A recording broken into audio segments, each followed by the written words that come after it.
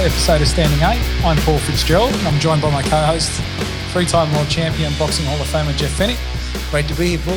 And the voice of Australian boxing, Ben Damon. G'day, Paul. Good to be here, mate. A very special guest for us today, one of the greatest jockeys in the history of the sport, Miracle Malcolm Johnson. How are you, Mal? I'm very good, Ben. No need to go overboard, mate. Just tell the truth. You've got to put yourself in that sort of calibre, don't you? Surely. No. Well, look, not really. I'd probably say top 10. Thereabouts, Well, that's which is pretty handy. Which is pretty handy, and I'm very proud of it. But I certainly wasn't the best. And not everyone had a Kingston Town, I No, guess. not everybody had a Kingston Town, and you know, in sport, truly, it's about being at the right place at the right time sometimes. And I was Tommy Smith's stable jockey at the time, and along came Kingston Town. And anybody could have been the stable rider. It could have been Mick Dittman. It could have been Kevin Langby.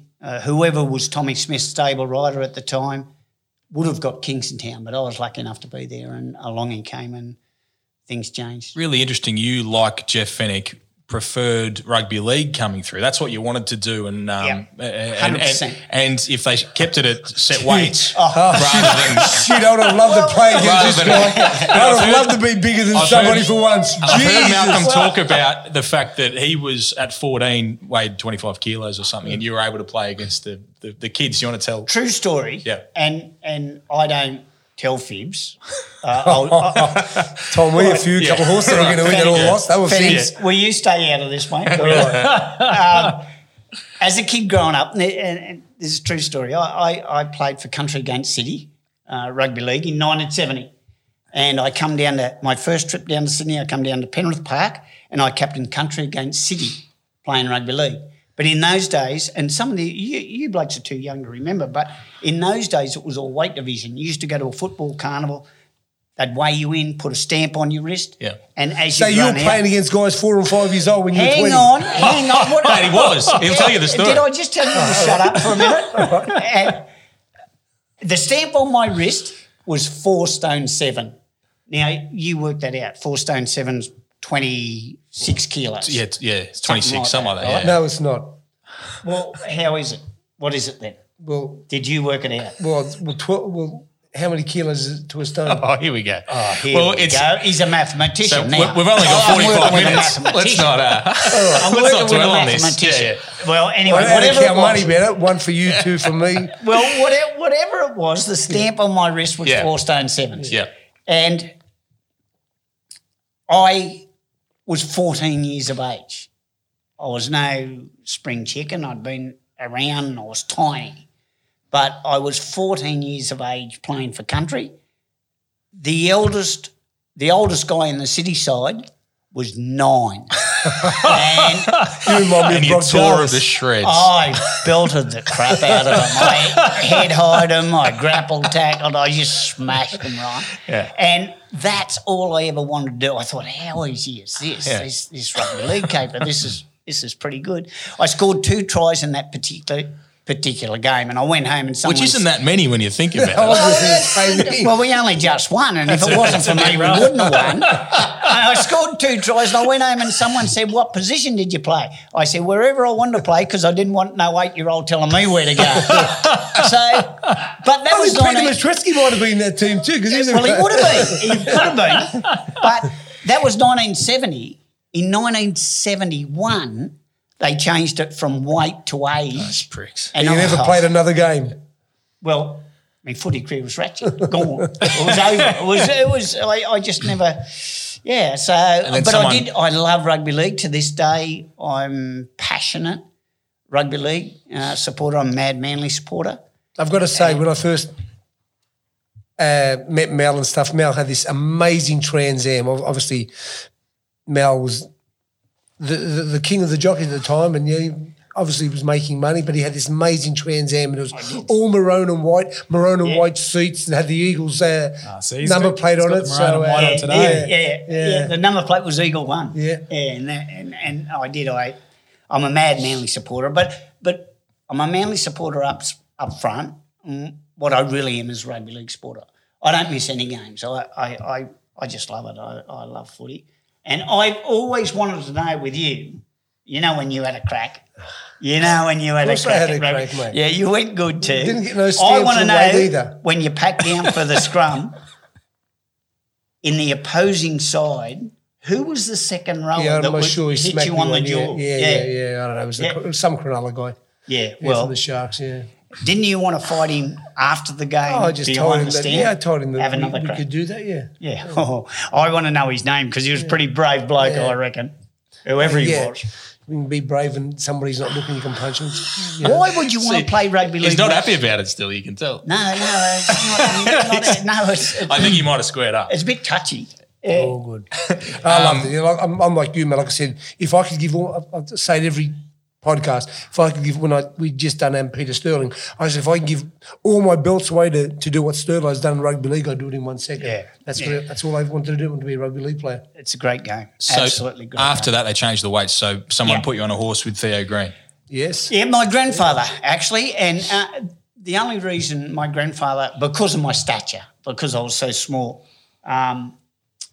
So you weren't a horse person. You hadn't been around and nothing. No, I just want to play rugby league. So how every was he weekend. hooked up with Theo? Or Well, I tell you, his son, my uncle, was a guy by the name of Les Coles, and he won the 1962 Melbourne and Caulfield Cups on a horse called Even Stevens. right? Yep.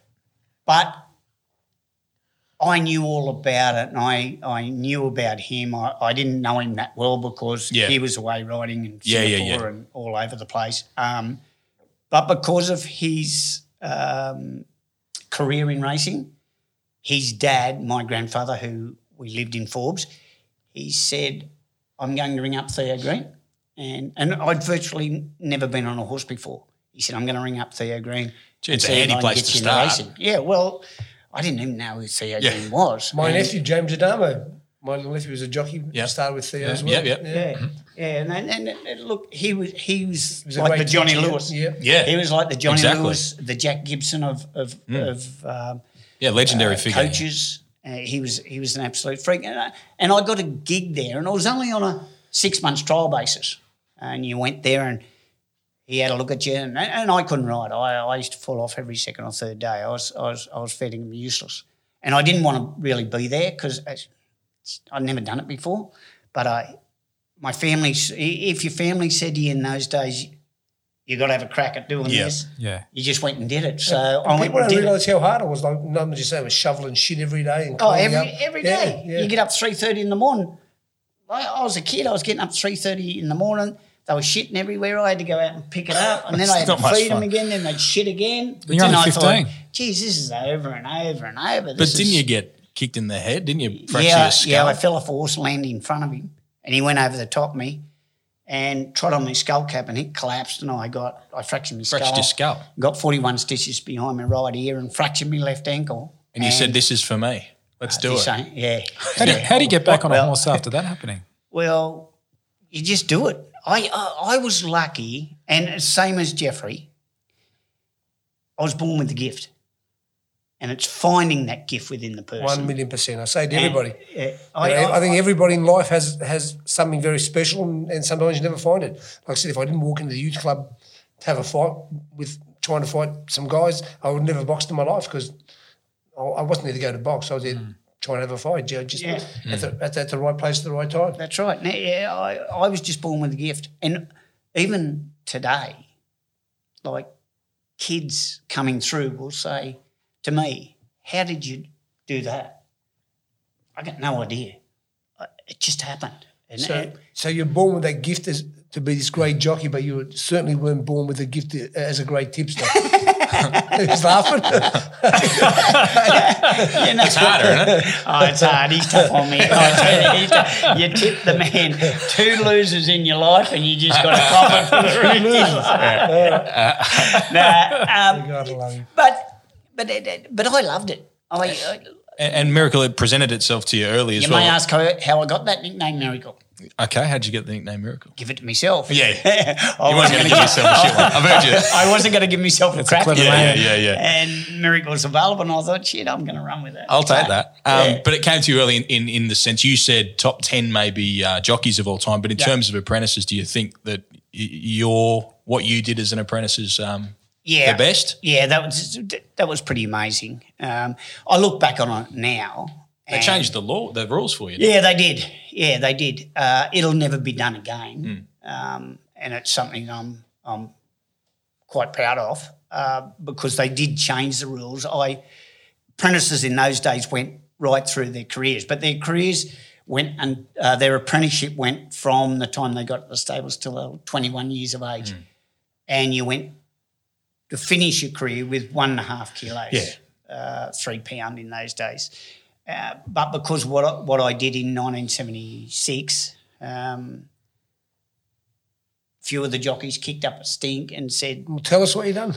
Well, I was champion jockey as an apprentice, and with that claim I rode 107.5 city winners. And in those days we only raced Wednesdays and Saturdays. Yeah. And I had an amazing season, and because of the amount of winners I rode, other jocks kicked up a bit of a stink and said, oh, this bloke's got a claim, like we've got to do something about it. And they changed the rules that once you rode 60 winners, you lost your claim. Yeah. So and you did 60. So how long would it have taken you to outride your claim?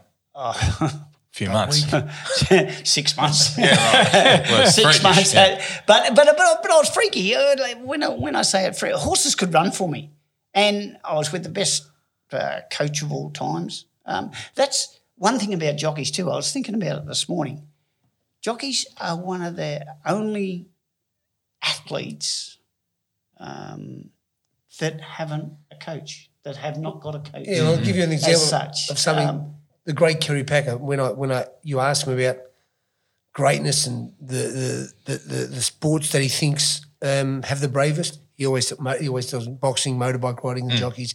He said, just imagine being on that horse at that speed, and you have to go through this little gap, and it's 50 kilo bloke on a 600 kilo or so animal. How many falls did you have? I remember going out. I remember going out with you a couple of times, and you were riding Sheila's around that way. Oh, well, you can't be too fussy sometimes. Joke. Mal, what do you think made you such a successful jockey? I've got to say I wanted it more than the next guy. I really loved doing it, and I knew I was good at it, and I hated running second's the first loser, and I hated getting beat. And it was pretty much like anything. Didn't matter what sport I played. I just loved winning, and I was a competitor. So fearless. You said fearless competitor. You in the top 10. Who are the other guys that you really rate? 100%.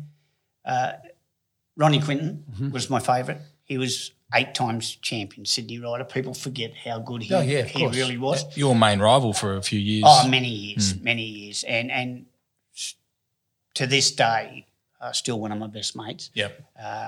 He's super bloke and a great competitor.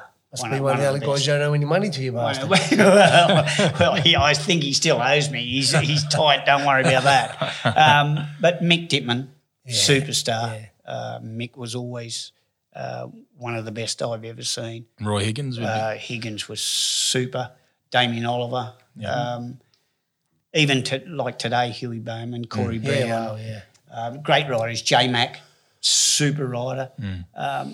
But in my time, I've got to say Mick and Ronnie were my greatest competitors. And like we'll sit on the sideline and Jeff was just saying then about pound for pound, jockeys are great athletes. And I've got no doubt they are. And to control a 600-pound horse at 50 kilos is not easy sometimes. And we'll sit in the stand and bag them when we're... Oh, yeah. I'm the best at it now. I used to love jockeys. Now I hate them. Yeah. I hate them some days. I really do. Yeah. But I'm the first to bag them, and you forget, honestly, it's quite how difficult. hard it is. Yeah, it's quite difficult. Yeah, right. You're right. We'll talk about TJ Smith and obviously Kingston Town shortly, but one horse we should talk about is Getting Closer. Yeah. The biggest plunge in the history of Australian racing, and you got it home. Yep. Came in from 100 to 1, but I think they were betting 200 to 1, some of them, into 5 to 2. Yeah. Can you tell us a story around that horse? Well, this is another true story. I knew nothing about it. Fair dinkum. Nothing about it. What are you looking at me like that for? Well, I knew absolutely nothing about it. But everyone else did by the sounds of it. That's why you never tipped it to me. Yeah. I'm still dirty on you. A bloke called Henry Davis trained it. And in those days, people just used to ring up and book you for rides. And I was the leading jockey. It was 1981. And phone rang and I picked the phone up. A bloke called Henry Davis I'd never heard of before. Yeah, right.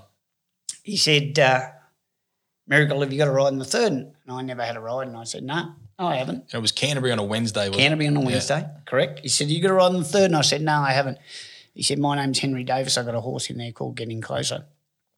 I said, okay, good as gold, Mr. Davis. I haven't got a ride. I'll ride it. Cut a long story short, we get the race and I had a look at this horse's form. Run last at Ballarat or something. Run last at Ballarat and last at Geelong. Yep. And I thought, what in the friggin' hell did I take the ride on this for, right? True story. And a bloke called Mark Reed owned it. And I didn't even know who Mark Reed was at the time. Yeah. Right. So I go out to the enclosure and this Henry Davis, he used to speak, very good trainer, but he used to speak 100 mile an hour. And he's giving me these instructions and he's saying, when you jump out the barriers, make sure you hit him twice around the bum, 3 times, get him up there on the speed because he's a real lazy horse. I'm thinking, no wonder he's lazy. He run last his last 2 starts. And he said, just give him a good warm-up going around the barriers. Anyway, while he's telling me all this, I'm looking over the tote and I see 1H, 100 to 1. In those days, that's how it used to be signalled. On the old tote, yeah. And I thought, listen to these instructions, This bloke thinks this has got to open. It's 100 to 1.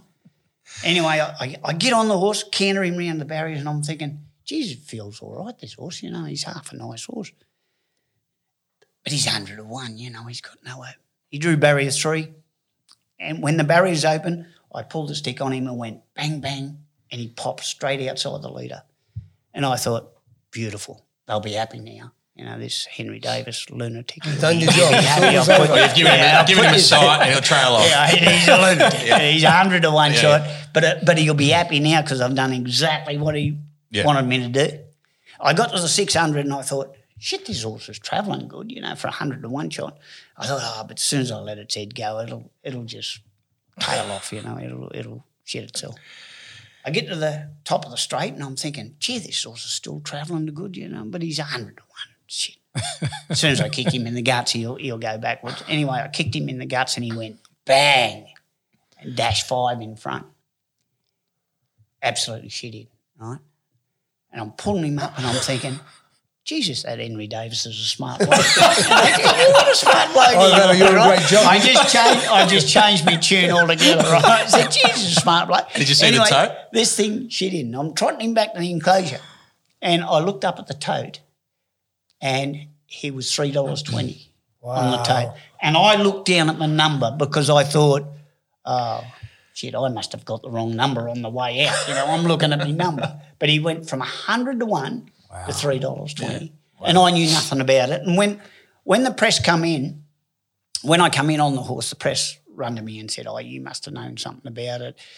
Have you rode at work? And I didn't. I had absolutely no idea. But I did want to know how Greg Hall got him to run last at Geelong and Bendigo because he was a Group 1 horse in a maiden at Canterbury on a Wednesday. Yeah. And that horse, when Kingston Town won his last race in 1982, the Kingston Town Stakes in Perth, which in those days was the fruit and veg. It is now the Kingston Town Classic. I've watched the race recently, I think, and you sat 5 wide the trip and Getting Closer was inside you and you finished over the top. Yeah, and he was the horse that ran second to Kingston Town. That's how good a horse he was. He was a Group 1 horse, that horse, and they brought him up unbeknownst to me, put me on him. Mark Reed won $1 million all over Australia, and good luck to him. That's So what did he sling you, 10%? No, well, I got a phone call when I got home, and he was at Pruni's restaurant, and he rang me and he said, "My name's Mark Reed, I own that horse." And I'd never met him before, and he said, I've got a present for you. Oh, good. I said, "You beauty." And it was a half an hour drive, and he said, "How long before you get here?" I said, 15 minutes. I said, "I won't be real long, I promise you." So I got there and said good day to him, and he gave me a nice little present, which was great. Yeah. You want to know how much? Yeah, you want to know how much, don't you? Yeah, how much, Mel? 10. Ah, not bad, mate. Yeah, which is $10, good. Mate, yeah, that's right. Yeah, Johnny Lewis would love the $10. Well, I had nothing. I had nothing to do with it. It was just the biggest plunge of all times, and I became associated with it because. Could have bought a house in those days, that, Mel. 100%. Yeah, 100%. Yeah, no, it was good. It was very, very good. He looked So after me great. And For the uninitiated. I never rode the horse again. Yeah, right. Yeah. Well, you're on Kingston Town a lot, Yeah, I never rode the horse again.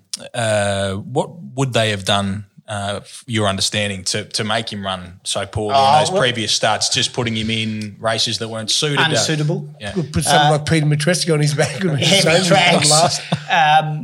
And look, Henry Davis was right when he said just smack him around the bum and put him up on the speed, because if you never did that, he hadn't learned to race yet.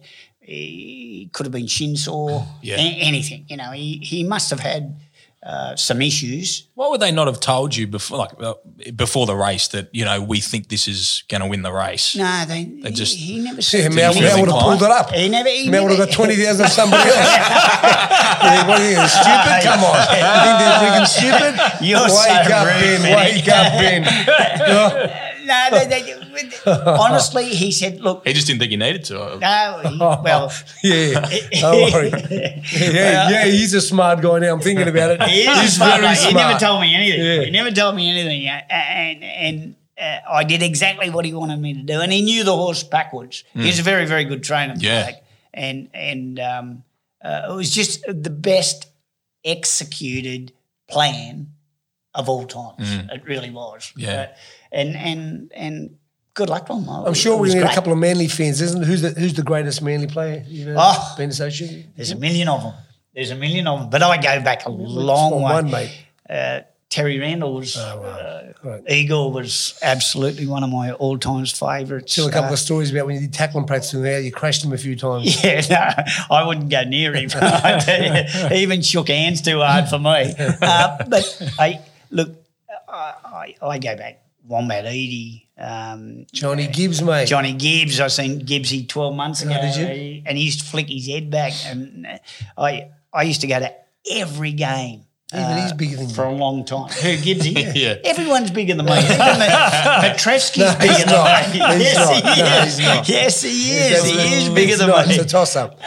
But I've got to say, one of my all-time favourite Manly players is Beaver Menzies. Oh, yeah. Oh, wow. What a champion person as well. Oh, absolutely. He's a great friend of mine. He's a great guy. Yeah, none better than Beaver. And he's like, we all have heroes growing up, and You were mine. you or mine. That's so sweet, isn't it? How did you guys meet? Well, I went to see Jeff fight, man, a long time ago, with Colin Love. And he was your manager, I think, in those days. And he said, "Look, I'm managing a really good young fighter, and we were the same weight. He wanted us to spar. I weren't going near him. Don't worry about that." But Colin said, "You got to come and watch this kid fight," because I was mad on all sports, like we all are, and geez, he was only a kid. He was only a kid. I was only a kid. Yeah. And I've got a photo on the wall, Mel, of you and I from Marrickville. 85, the Marrickville Hotel, and you picked that's near the bathroom doors that you picked was the Marrickville Hotel. But it's a long time ago. But like I said, our relationship, I haven't seen Mel a lot over the years, but just recently, a mutual friend of ours had passed away, a beautiful young boy by the name of Isaac Aquilina. Yeah. And I felt so. Look, I was there for a funeral, but to see Mel certainly made me happy, and that's why he's here today, and I'm so happy that you're here with us, Mel. Yeah, good. It's pleased to be here, mate. And as I say, we go back a long way. Yeah. And I used to go to the Marrickville Hotel to watch him fight, and he was only a kid. Like, and to watch him go and do what he did, it's just amazing. You know, absolutely amazing. And then when he got sick, I thought, oh, don't tell me. And you just you hear about it, and you never think it's as bad as what it really is. Yep. But it was really bad, and I sort of started to panic. I thought, geez, he's tough, but you can't keep him. Yeah. No, we all didn't want me down there taking over. No, he didn't want you. Did you do any training together? A lot of jockeys do some. No, he trained too hard for me. We trained a lot of the jockeys, Yeah. but I've got a story. Like Jimmy Cassidy used to come up and do a lot of training, and he tipped me a horse once, man. It was 20-1, and the week before it won, and we had a good little earn on it. But this week it was 20-1, and he came up and wanted to lose a bit of weight, and he wanted to spar a couple of rounds. So of course we put him in with the little wrecking machine, Peter Matreski, and the wrecking machine. Excuse me, because I'm not big, but fucking Peter broke his rib, and he's now off the horse.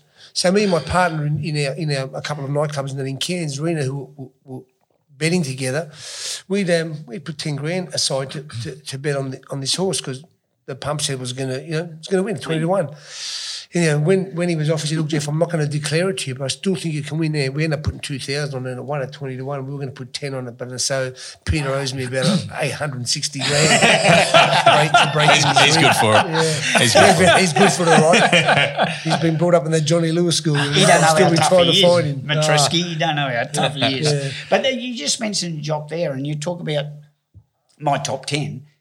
Darren Beadman. Yeah, Beadman. You'll never see a better rider Yeah, than that. superstar. And one of the nicest players you ever seen. And the other day I ran into him before COVID. I ran into him at the races, and it's always great to catch up and like once you give it away, you lose a lot of your friends because you just don't see them on a regular basis. And I seen Beadman the other day, and he watched that Theo Green thing that I did with Theo, and Darren was in it and Ronnie was in it.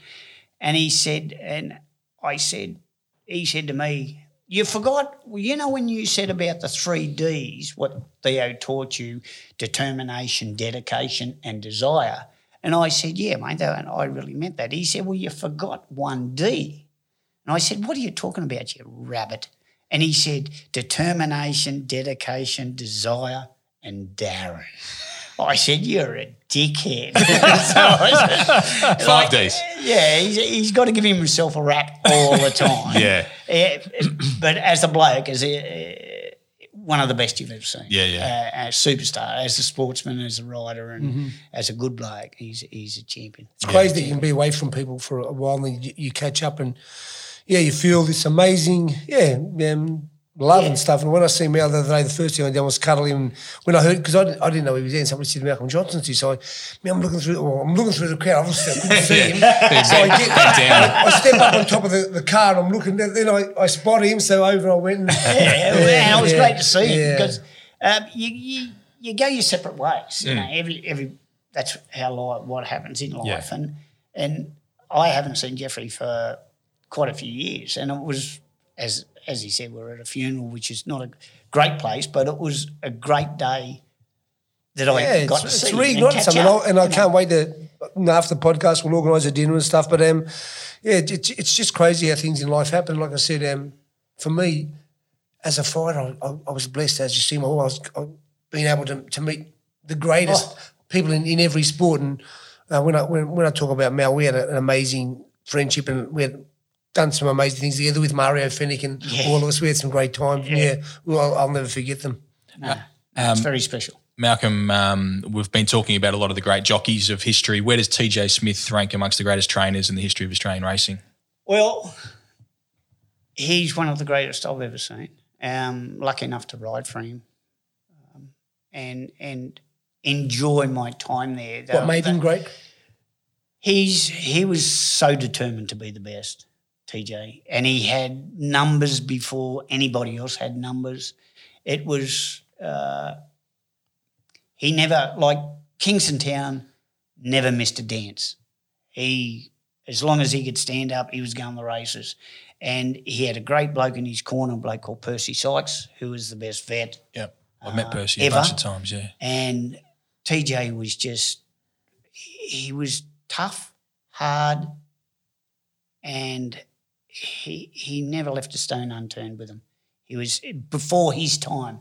Chris Waller now at the moment is as good as anyone I've ever seen. What he does with his horses is amazing. What he did with Winx, how he nurtured her, was you'd never see another trainer do that. He was freaky, and he is freaky. He's got a lot of horses. How dare he win 4 Cox Plates?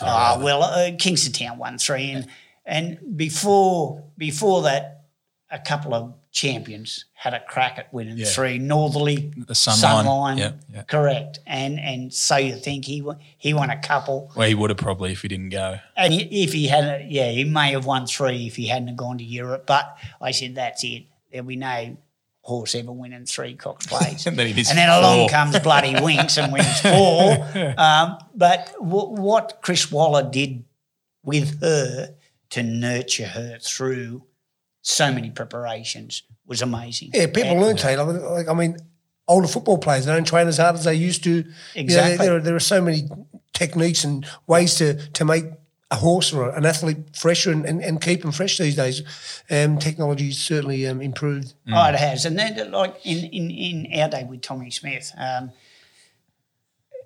he was just tough on them. But that old theory, the TJ Smith bone and muscle, it come to the fore many, many times. And I was a very good speed rider. I could get him into a spot. And Tommy used to love him up outside the leader, and then his training would do the rest. A lot of the time, Kingston Town, I won 25 races on him, and honestly, Ben, you could have won 21 on him. I'm not sure about that. Come on, Malcolm. Not sure about that. You want to be fit. All you had to do was steer him, mate. That's all you had to do.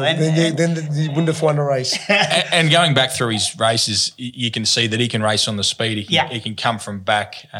He can win a sprint race. He could go 2 miles, obviously, and nearly win a Melbourne Cup. Like Well, the difference with him and Winx, and I loved watching her. She was amazing, but.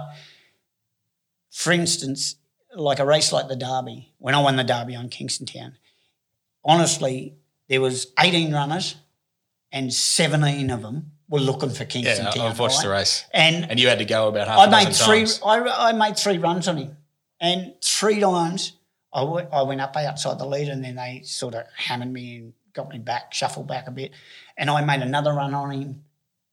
Not even Winx, you couldn't do that.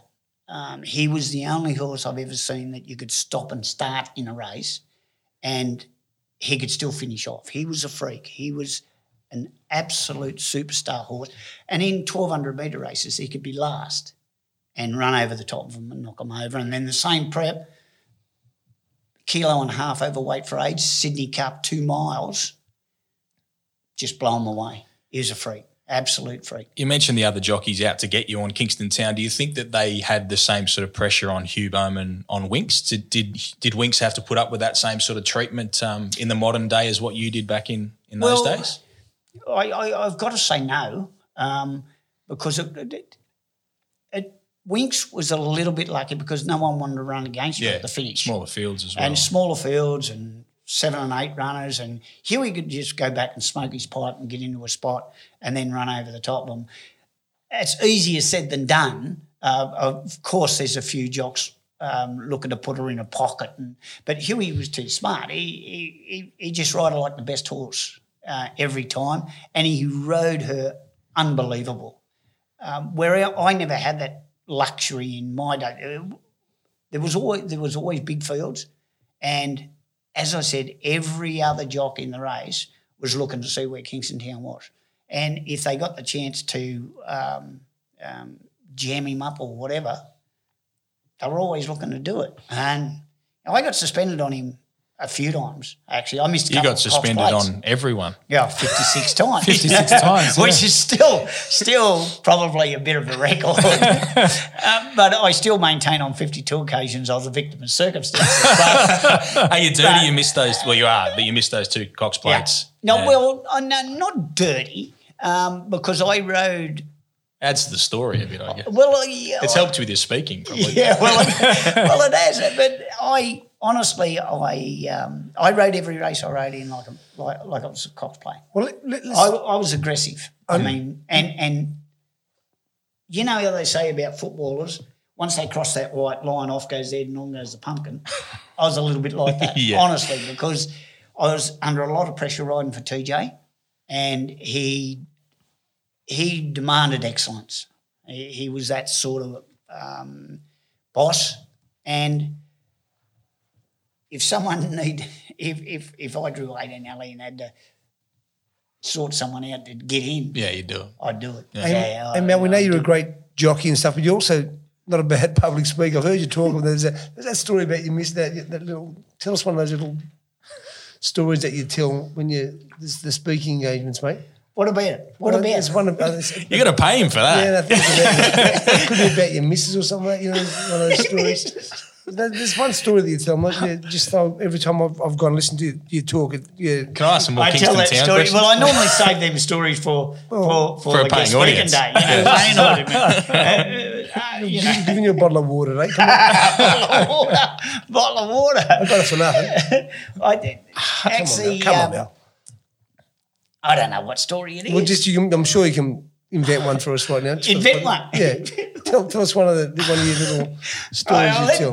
Okay, I'll do it at the end, all right? Yeah. When we finish up, all right? I just want to ask you about a few more Kingston Town things. And sorry, Kingston Town. Will you shut up? for those who aren't maybe not racing fans, just fans of the show or Jeff Fennick, Kingston Town, an absolute superstar, like one of the greatest of all time, the definition of a champion in Australian racing. I think you won. Did you say 25 races? Rode Kingston Town 30 times, including Kingston Town's first race start, and you ran a distant last. Yeah. What happened that day? Geez, you've done your homework. I was going to say this man in boxing knows a bit. Yeah. Let's talk about boxing. We'll go. He's done his homework. Yeah, he did run last. And I'll never forget it because I was riding him work and he was working pretty good. He was going along okay. Tommy Smith was away and Ernie Smith was in charge, his brother. He was his foreman. And Ernie used to love to have a bet. And he come over to me and he said, Miracle. He said, you've been riding that Black Horse Kingston Town. How's he go? I said, something about him, Ernie. He's just a really, really nice horse. And he said, look, I want you to ride him work on Saturday morning because he's in next Wednesday. We might be able to have a bet. I said, righto, Ernie, good as gold. So I rode him work on the Saturday morning. He run up 3 and he come running over to me. He said, how'd he go? I said, don't worry about him next Wednesday, Ernie. You'll just shit in. He's a nice horse, this horse. You allowed to say that? Yeah, you just yeah. Okay. Well, that's what I said to him. We had Graham Henry on last week. We're good to go. You're good to go. Beautiful. Well, he said, I said, you just win. He said, good as gold. Well, don't tell anyone. I said, no, good as gold. So it was the first race. And he was backed from 9-2 into 7-4. And as you know, jockeys don't bet. My wife had a pretty substantial bet. We got around behind the barriers. True story, he drew barrier 3 and I just thought he'd pop out and be outside the leader or just in behind him somewhere. The further we went, the further he got behind. By the time we got to the winning post, I was from here to that back wall behind the second last horse. And there was nothing that I could foresee that was wrong with this horse, right? He wasn't lame, didn't hang, hadn't bled. There was nothing that I could foresee that was wrong with this horse. I was bringing him back to the enclosure and I seen this figure charging towards me, Ernie, and I knew he wasn't happy. He had snot flying out his nose. He had a bet ticket flying out of his pocket. Neither was your missus. And I hadn't thought of anything. Right? I hadn't thought of an excuse. And he stood over me and he said, Miracle, what happened to that horse? And I straight away looked up at him and I said, Ernie, I think he needs gelding. The last thing I remember him wheeling around on his heel muttering something about the jockey needs gelding. So I'm very lucky to be sitting there with me chesties. It's a big call. It was. Well, I had to make up something. Yeah. Well, it worked out. He got gelded probably the next day, went for a 3-month spell, came back and won 19 in a row on Sydney tracks. So protected my own. Wow. Protecting my own. Mel, if we're talking about this, what happened there, young Brock Jarvis was over in Bangkok and was going to take one of his balls. I think I should get over there. He's going to win a 19 in a row. Mate, I tell you. Win a 19 in a row. Quite a bit better. He won 19 in a row. I should have left him. I might try that. Well, sometimes it works, and it worked with this horse. But I was just I just had to protect my own butt. So I said, Ernie, you got to geld him. He just was squeezing himself something. And I got it right. But you didn't. He won 19 in a row. You didn't know it was a special horse before that? Just thought it was a nice horse? No, he felt like a really, really nice horse. And I mean, give you a real good feel. But he'd never been tested. And he was a dead set colt. He was a real boy.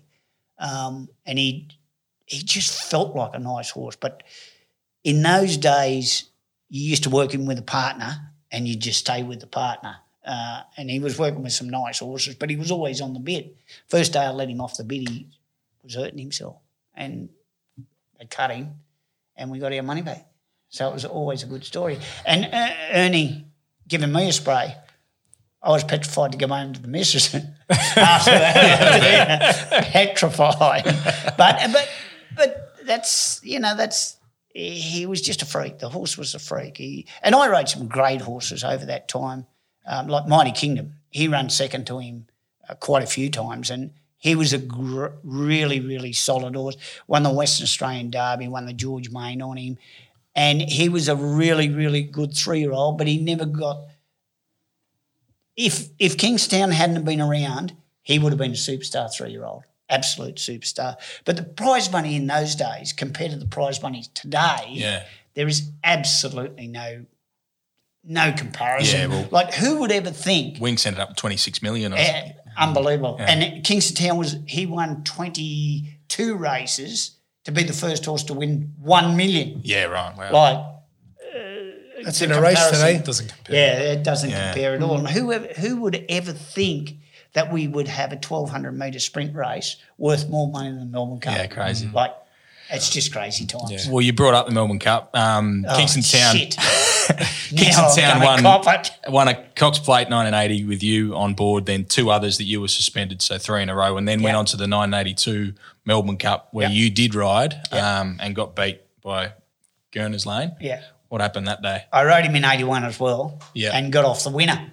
Yeah. Just a dash. I won the Adelaide Cup on just a dash. And he ran 20th or something. Yeah, he ran 20th, But you couldn't get off.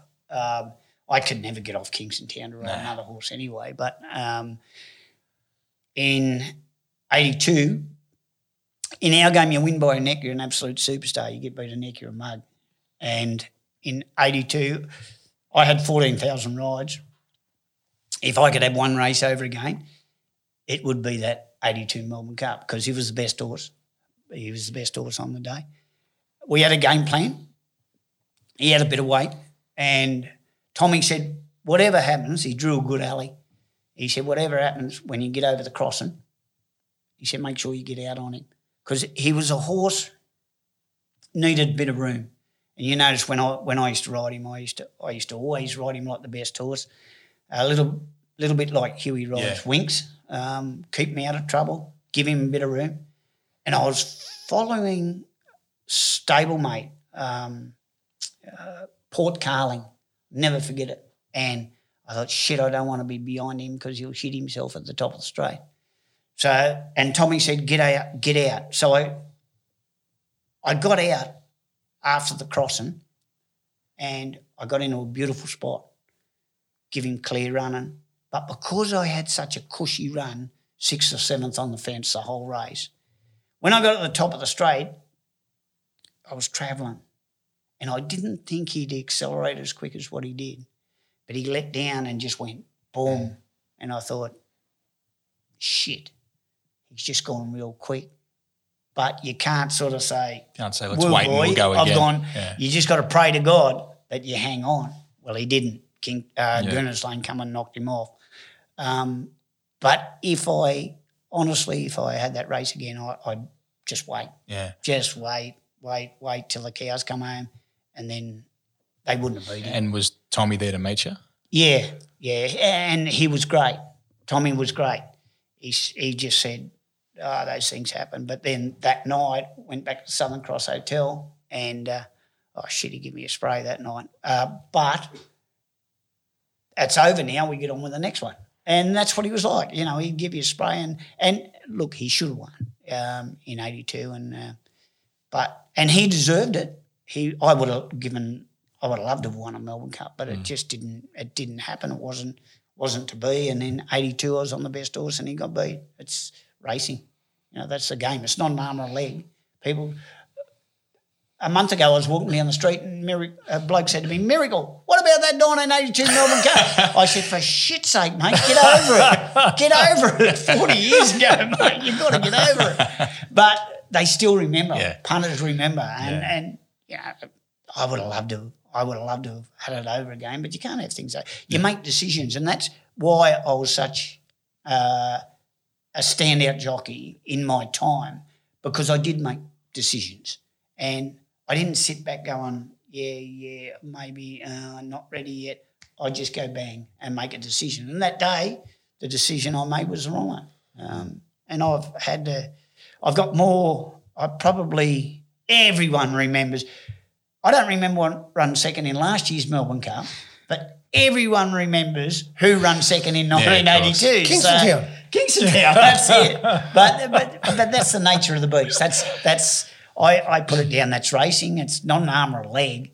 At the end of the day, it's a horse race. All right, Mel, let's hit us with your little spiel from the I don't even know what spiel it is. He hasn't forgotten. You'll have one. Fennec, I don't even know what one it is, mate.